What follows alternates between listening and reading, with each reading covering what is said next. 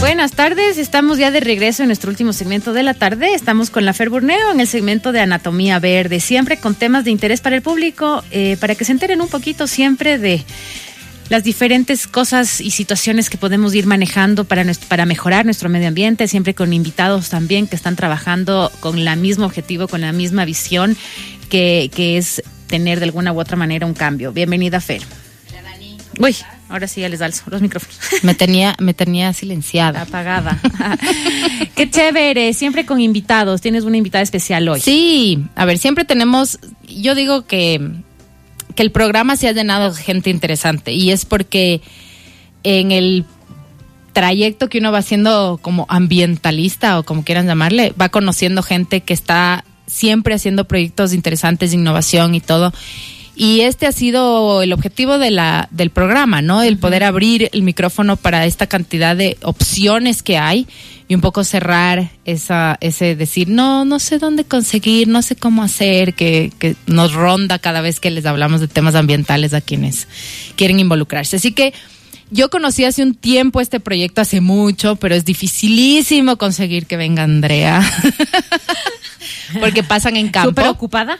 Sí, súper ocupada. Pero eso es chévere, porque siempre está con cosas, haciendo cosas buenas. Así que está aquí conmigo Andrea Lema. Ella es de Plastic Co.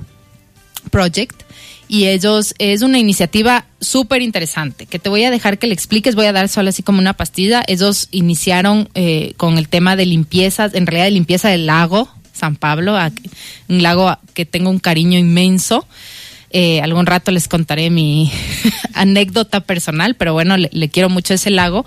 Empezaron ahí y han ido evolucionando a otros lados, entonces lo que hacen es limpieza. Pero a ver, no es que solo hacen limpieza, yo creo que eso es lo que quiero que Andrea nos cuente un poco del proyecto, porque esto engloba varias cosas alrededor del tema de plástico, de lo que sucede con los plásticos y de la concientización y educación alrededor de los desechos plásticos. Entonces, nada, primero, preséntate, Andrea, por favor. Listo, yo soy Andrea Lema, como me presentó la Fer. Soy economista de profesión y soy una persona recontra apasionada por el cuidado del planeta. Considero que desde pequeña he crecido en un entorno donde mis padres me han inculcado mucho el amor hacia la tierra, hacia los bosques, hacia los lagos, las playas, etcétera. Entonces tengo recuerdos desde niña de ir a acampar, ver el amanecer, escuchar los pájaros. Y bueno, después en mi vida me fui a vivir en Inglaterra por unos años y ahí descubrí las varias cosas que tiene el capitalismo extremo. Híjole. Y bueno, lo que pasó ahí fue que empecé a interesarme aún más en temas ambientales. Hice una maestría en medio ambiente y desarrollo sustentable y eso ya me puso en el mapa de profesionales del medio ambiente del Ecuador, por así decirlo, y empecé a trabajar como consultora. Y después de algún tiempo empecé a sacar este proyecto que fue realmente algo personal. Nació de una frustración de ver mucha basura y no saber qué hacer con ella. Claro. O sea, más que qué hacer con ella, era como que solamente me frustraba que la gente coja y bota sin ni siquiera preguntarse a dónde va eso. Entonces, yo estuve en una campaña trabajando sobre concientización del uso de plástico en Galápagos. Y ya cuando terminé la campaña, fui a bucear y me acuerdo clarito ese momento que se alzaron los plásticos del fondo marino en Galápagos.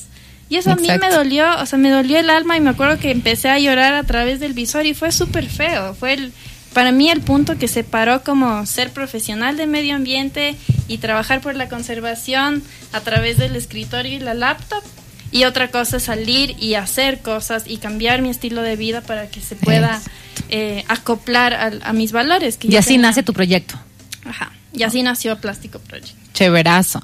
Y, a ver, aquí hemos hablado varias veces, digamos, yo creo que está en boga, yo siempre digo para positivo el hecho del plástico, a pesar de que hay un montón de otras cosas también que están sucediendo.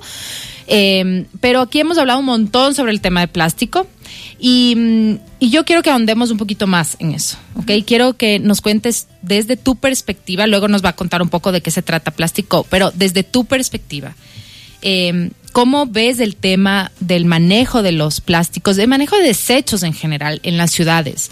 Y cómo esto está afectando a los ríos, a todas estas... Si no nos vayamos hasta el océano, porque en las ciudades a ratos tenemos esa desconexión, pero vamos aquí cerca. ¿Qué está ocurriendo con todos estos lugares tan increíbles como incluso es el lago San Pablo? Sí, bueno, el tema de los plásticos, primero hay que entenderle el por qué se volvió un material tan popular, tan moldeable, tan barato, y a costo de qué.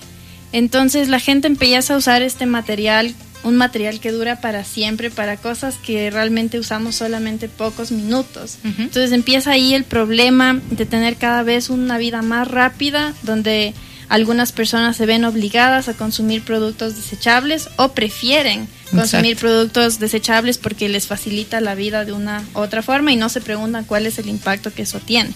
Entonces, al principio sí, visualmente en las playas, en el mar, se nota mucho más la contaminación, porque estás de vacaciones y llega una ola con las funditas bolsas y las botellas. Claro. Entonces tiene un impacto más fuerte. Sin embargo, ahora ya se está concentrando realmente en el tema de los plásticos, de dónde se genera, que es en las ciudades. Exacto. Y eso es un tema que nosotros también trabajamos y que hemos visto que, por ejemplo, a nivel del Ecuador, bueno, a nivel mundial, ni el 10% de los residuos plásticos se reciclan. Y a nivel de Ecuador mucho menos, no llega ni hasta el 5%.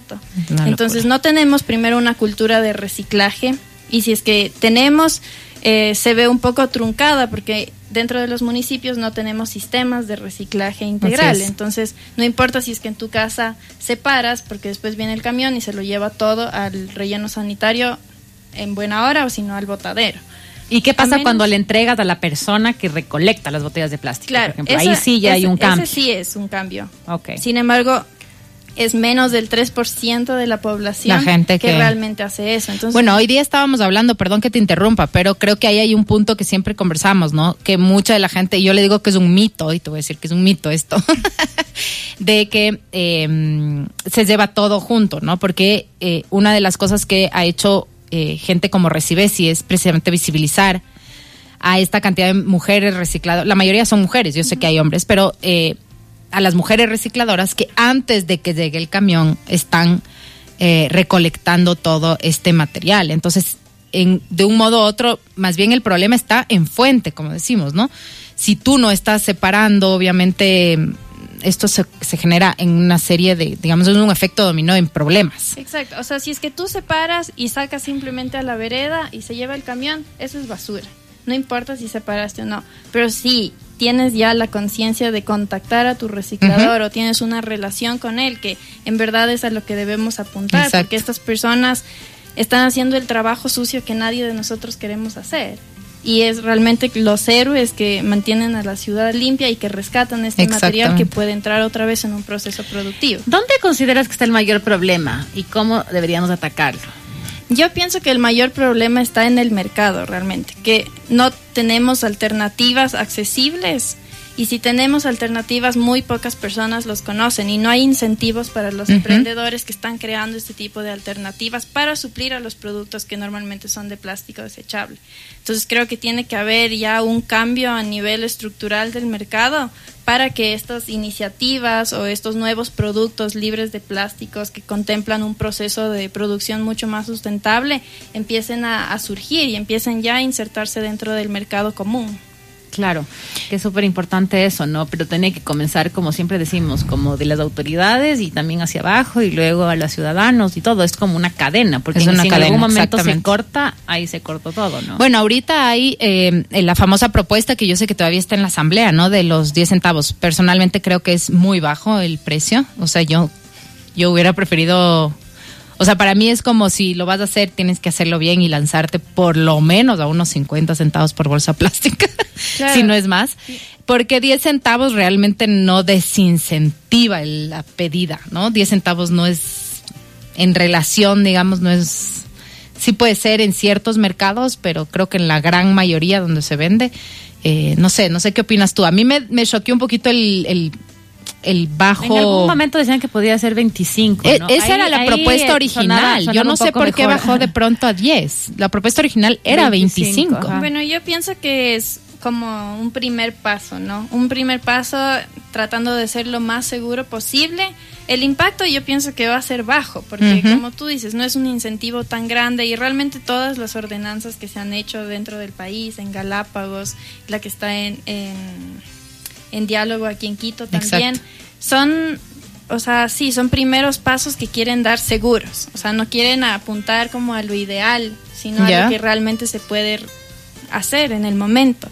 Entonces yo pienso que está bien que se suba 10 centavos, porque 25 centavos, claro, yo ya llevo siempre mi bolsa, entonces no me afecta en nada, pero sé que hay muchas personas que todavía a nivel de educación, a nivel cultural les va a afectar mucho y no podemos descartar también a toda esta Igual población también se que debería haber tiene puesto un conciencia. impuesto a la botella, ¿no? Que eso también es otro tema, la botella de agua o las botellas de jugo, de colas, que es solamente, como dices, una sola y a la basura. Claro, Lo tomas y se existen fue. plásticos aparte de las fundas que también causan mucho problema. Claro, las botellas, y esos no justamente. se contemplan. Y justamente dentro de de esta regulación que quieren crear son solamente las fundas tipo camiseta y solamente para mercados que tienen más de 2 sucursales. Entonces la tienda de barrio no cuenta, los mercados municipales pero ahí no cuentan. mismo el precio pues no cuadra. O sea, yo te entiendo la posición, pero si tú estás hablando de 2 más, porque de lo que yo entiendo los últimos estudios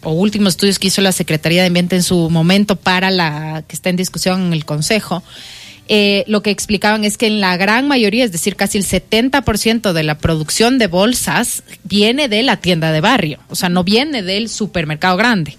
Entonces, si estás poniendo un impuesto sobre el supermercado grande, primero es un impuesto bajo, voy a volver a decirlo, y no estás atacando a la gran mayoría. Yo entiendo lo que tú dices, es decir, cuando yo voy a comprar el pancito, pero al final del día sí te puedes llevar el pancito en la manito, o sea, no pasa nada si no llevas la bolsa negrita esa que es, además que le vemos volar por Quito.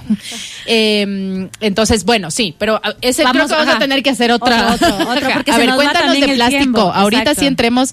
¿Qué es plástico y cuál es su objetivo principal? Exacto, y avances que has visto, así como. Bueno, Plástico Project somos una fundación de cuidado al medio ambiente y tenemos como objetivo la disminución y erradicación del consumo de plástico de un solo uso. Y hemos abordado este tema desde 3 ejes principales, que el primero es educación e investigación, para entender bien la problemática, saber datos certeros, saber de dónde vienen los plásticos, la línea de vida desde la extracción del petróleo hasta que termina en el río o en el mar. Y en segundo lugar tenemos asesorías para campañas ambientales, para hoteles que quieren disminuir empresas, el consumo ¿no? También de plástico, empresas privadas. Y en tercer lugar tenemos nuestra línea de producción y consumo sustentable. Entonces dentro de eso creamos un proyecto que se llama Suyana, que es una tienda zero waste o una tienda basura cero, donde damos a conocer a la gente productos nuevos de productores locales que suplen a los productos de plástico. Entonces realmente Suyana surgió como un resultado de dar tantas charlas sobre un estilo de vida sustentable y que la gente empiece cada vez a emocionarse más, a meterse más en el tema y decirnos, yo te escuché en la charla que fuiste a mi colegio, en la charla que diste en mi empresa y realmente me encantó ese cepillo de bambú que nos mostraste, ¿dónde puedo comprar? Entonces fue así que empezó también a nacer este espacio de comercio justo, de comercio responsable. Entonces tratamos de tener relaciones con todos los productores que están acá y trabajar con ellos, porque muchos tienen productos hermosos pero no están totalmente alineados a lo que ellos quisieran promover. Entonces tenemos reuniones con ellos, les decimos, mira, podrías cambiar así el empaque, o si dejas de usar esta etiqueta de plástico hasta te va a costar menos el producto. Exacto. Entonces ese tipo de cosas. Y también tienes el tema, por ejemplo, que decía la Fer al principio, de limpiar, por ejemplo, como el lago San Pablo y este tipo de cosas. Tenemos dentro de nuestro eje de educación un proyecto que se llama Yo Limpio Ecuador, y es un proyecto de limpiezas ambientales, pero no está visto como una minga en sí, sino son limpiezas ambientales que de fondo tienen una metodología de ciencia ciudadana, para crear conciencia, pero es ciencia ciudadana, entonces son metodologías de recaudación de datos sobre los plásticos que nosotros vamos encontrando en diferentes sitios. Y siempre lo vimos así porque nunca fue nuestro objetivo limpiar todo y que quede hermoso por 2 días y que después se vuelva a ensuciar, sino ir, limpiar y entender de dónde viene esa basura y poder pasar esos datos a autoridades ahí, y crear presión. Y justamente estos datos han ayudado a las ordenanzas que ahora se hablan, a la asamblea también han tomado en cuenta nuestros datos para tomar decisiones certeras sobre este tema. Aún así queda un montón de plásticos fuera de las ordenanzas que no se han contemplado, entonces me parece que para hacer un primer paso está bien, pero todavía falta hay mucho trabajo. Un montón. ¿Qué otros productos tienes, por ejemplo, el cepillo de bambú? ¿Qué otros productos? En Sullana, ¿no? Ajá, bueno, yo iba a decir que es hermosa la tienda, así que voy a dar así una pastillita porque es una tienda súper linda. Kikuyo está ahí, pero yo compro ahí el shampoo, una serie de cosas creo que les he comprado. Tenemos cosméticos naturales, orgánicos, puedes comprar al peso el shampoo en barra. Tenemos también sorbetes de diferentes tipos, de bambú, de vidrio, de metal, según cuál sea lo que más te gusta, bolsas reusables, desinfectantes, qué chévere, desmaquillantes, todo en envases que se pueden reusar, reciclar o que no tienen empaque. ¿Dónde es la tienda? Es en la José Calama y 6 de diciembre por el Mariscal. Okay. Qué chévere. Cuéntanos, tú dices que hay datos, ¿no es cierto? Yo quisiera que nos des así unos de los que, porque yo sé que hay muchos, de todos estos, yo quisiera que me des unos 2 o 3 que han sido como los que más te han impresionado y con los cuales tú sí sientes que sirven para precisamente presionar o política pública o política empresarial, ¿no? Porque eso también es un rebote. A mí me daría vergüenza que encuentren mis productos botados en una recolecta de desechos. Entonces sí es como un impulso o un empuje a que esas empresas comiencen a modificar la producción, ¿no? Somos el primer grupo aquí en el Ecuador que está utilizando la metodología de Break Free from Plastic, que es para visibilizar los dueños o los productores de estos plásticos que nosotros encontramos. Entonces, aparte de saber cuántas botellas tenemos, cuántos sorbetes, también sabemos cuántos empaques y cuántos empaques de qué empresa recolectamos en cada limpieza. Entonces, esto empezamos a hacer en septiembre del anterior año, lo de las marcas, y nos hemos dado cuenta que, por ejemplo, si bien a nivel mundial Coca-Cola, Nestlé, Unilever son las empresas que más contaminan dentro del país y sobre todo en los parques públicos de Quito, marcas que más han encontrado son Confiteca, La Universal, AGE, que son un poco más regionales, más locales y que si bien no son conocidos a nivel internacional, aquí sí tienen un impacto fuerte. Y aquí podrían hacer el cambio porque son ecuatorianas. Entonces, lo que nosotros hacemos con esto es recolectar esa información y cada septiembre, cuando recolectamos la mayor cantidad de esto, mandamos una carta a la empresa, a su departamento ambiental o a sus departamentos de sostenibilidad y esperamos una respuesta. ¿Y ¿no? sí han tenido una respuesta? De algunos sí, pero de aliento? De empresas grandes como Unilever, por ejemplo, que ya se está apuntando aquí, Unilever Ecuador se está apuntando ya a una campaña, primero para que los consumidores visibilicen la cantidad de basura que hacen y segundo poder recolectar el material, por ejemplo, de los empaques de pingüino, para que estos puedan ser sometidos a procesos de reciclaje y convertirse en otras cosas. Entonces me parece algo que están iniciando también todavía. Pero de la mayoría no tienen respuesta. No. Por lo menos de las locales no hemos tenido todavía respuesta, pero sí hemos hablado con Coca-Cola, con Nestlé, con Unilever y creo que, Unilever hace poco igual en sus redes sociales puso una campaña de que estaban encontrando estos grupos sus empaques en los océanos y que ellos no estaban de acuerdo y querían hacer un cambio. Entonces llamaron incluso a una convocatoria para que iniciativas que trabajamos a nivel mundial, como nosotros trabajamos aquí, podamos trabajar al junto cambio. a ellos. Qué bueno, para empezar a dar nuevas ideas. Pero aún así todavía no están dispuestos, por ejemplo, a cambiar sus empaques o a vender sus helados al peso. Claro. Y cosas así. Pero bueno, es un cambio, paso, ¿no? Porque siendo empresas tan gigantes, quizás toma un poquito más de... Sí, entonces además multi. Tanto empresas como las ordenanzas están dando sus primeros sus pasos, pasitos de bebé. Que pienso que está bien, pero ya somos bastantes ciudadanos también que hemos dado pasos gigantes en... Claro, eso era justo. Y una pregunta también como el rol de la sociedad civil, ¿no? ¿Cómo crees que se puede aportar desde nuestra cotidianidad? O sea, las personas que nos escuchan y dicen, bueno, ¿qué hago? Sí, o sea, qué lindo, no voy a volverme cero... Y claro, y también yendo ya plástico, más allá, pero ¿cómo hago?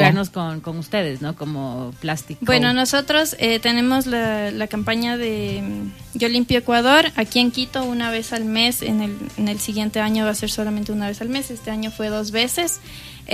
Y también vamos a extendernos a áreas protegidas. Entonces, buenísimo. vamos a hacer una vez al mes aquí en Quito y una vez cada 3 meses en alguna área protegida cercana. ¿Ya? Entonces la gente también se puede unir a eso y pueden ver toda la información que nosotros tenemos en nuestra página web, que es www.plasticoproject.com, o en nuestras redes sociales, que estamos con el mismo nombre como Plástico Project.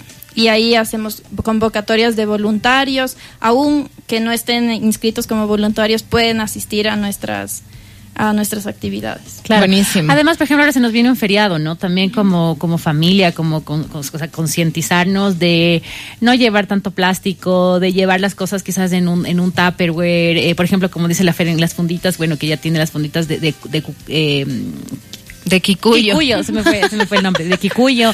Entre tantas cosas que también podemos hacer, ¿no? Y si por ahí nos vamos a un picnic o nos vamos a una playa, tener esa conciencia de no botar, de no dejar, de llevarnos lo que llevamos, traernos de vuelta tal vez, sí, ¿no? Hay como para el reciclaje. 3 artículos que yo digo son los artículos de oro porque son muy fáciles de reemplazar y no necesitas invertir. Mucha gente piensa como que si yo voy a vivir sin plástico va a ser muy caro, pero hay 3 cosas que son las que más encontramos en limpiezas ambientales a nivel mundial. O sea, esto no es solamente aquí, pero nosotros hemos comprobado que aquí también es real, que son las botellas de plástico, que son muy fáciles de reemplazar. Solamente inviertes en un buen termo, coges la... Que seguro hay, porque además te regalan en cada evento un termo, o sea, exacto. Que yo creo que por ahí sí hay. Coges el agua de tu casa y te llevas eso, y no necesitas comprar una botella de agua de plástico.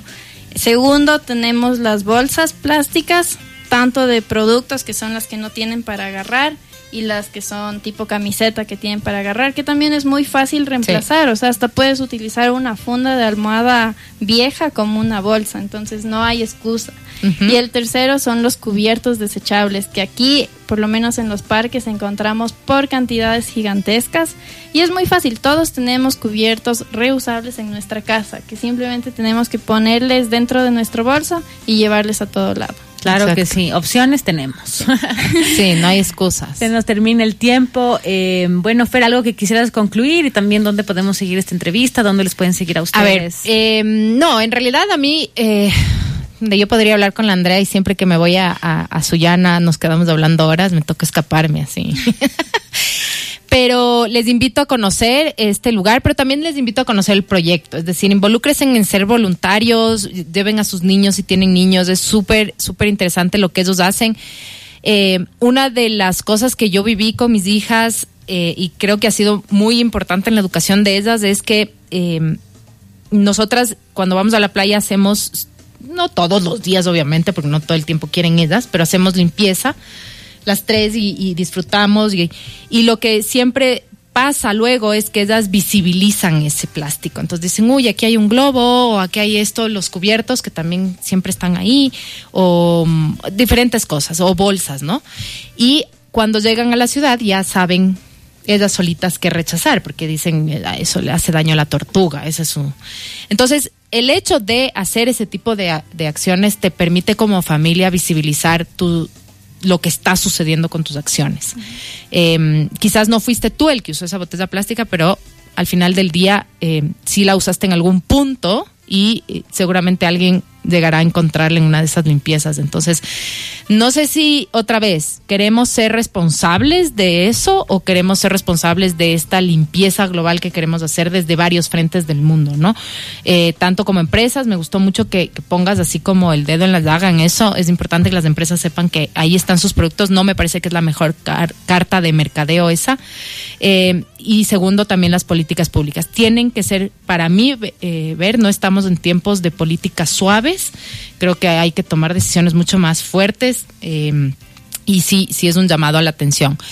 Síganle, danos tus redes, sigan sus proyectos. Como Plástico Project en Buenísimo. Todas las redes sociales. Ya, chévere. Yo voy a subir, ya están subidos todos los programas. Acuérdense, entran a Spotify, buscan Anatomía Verde y están todos nuestros programas ahí. Tenemos ahí el podcast. Los pueden oír las veces que ustedes quieran. Comentarios siempre bienvenidos.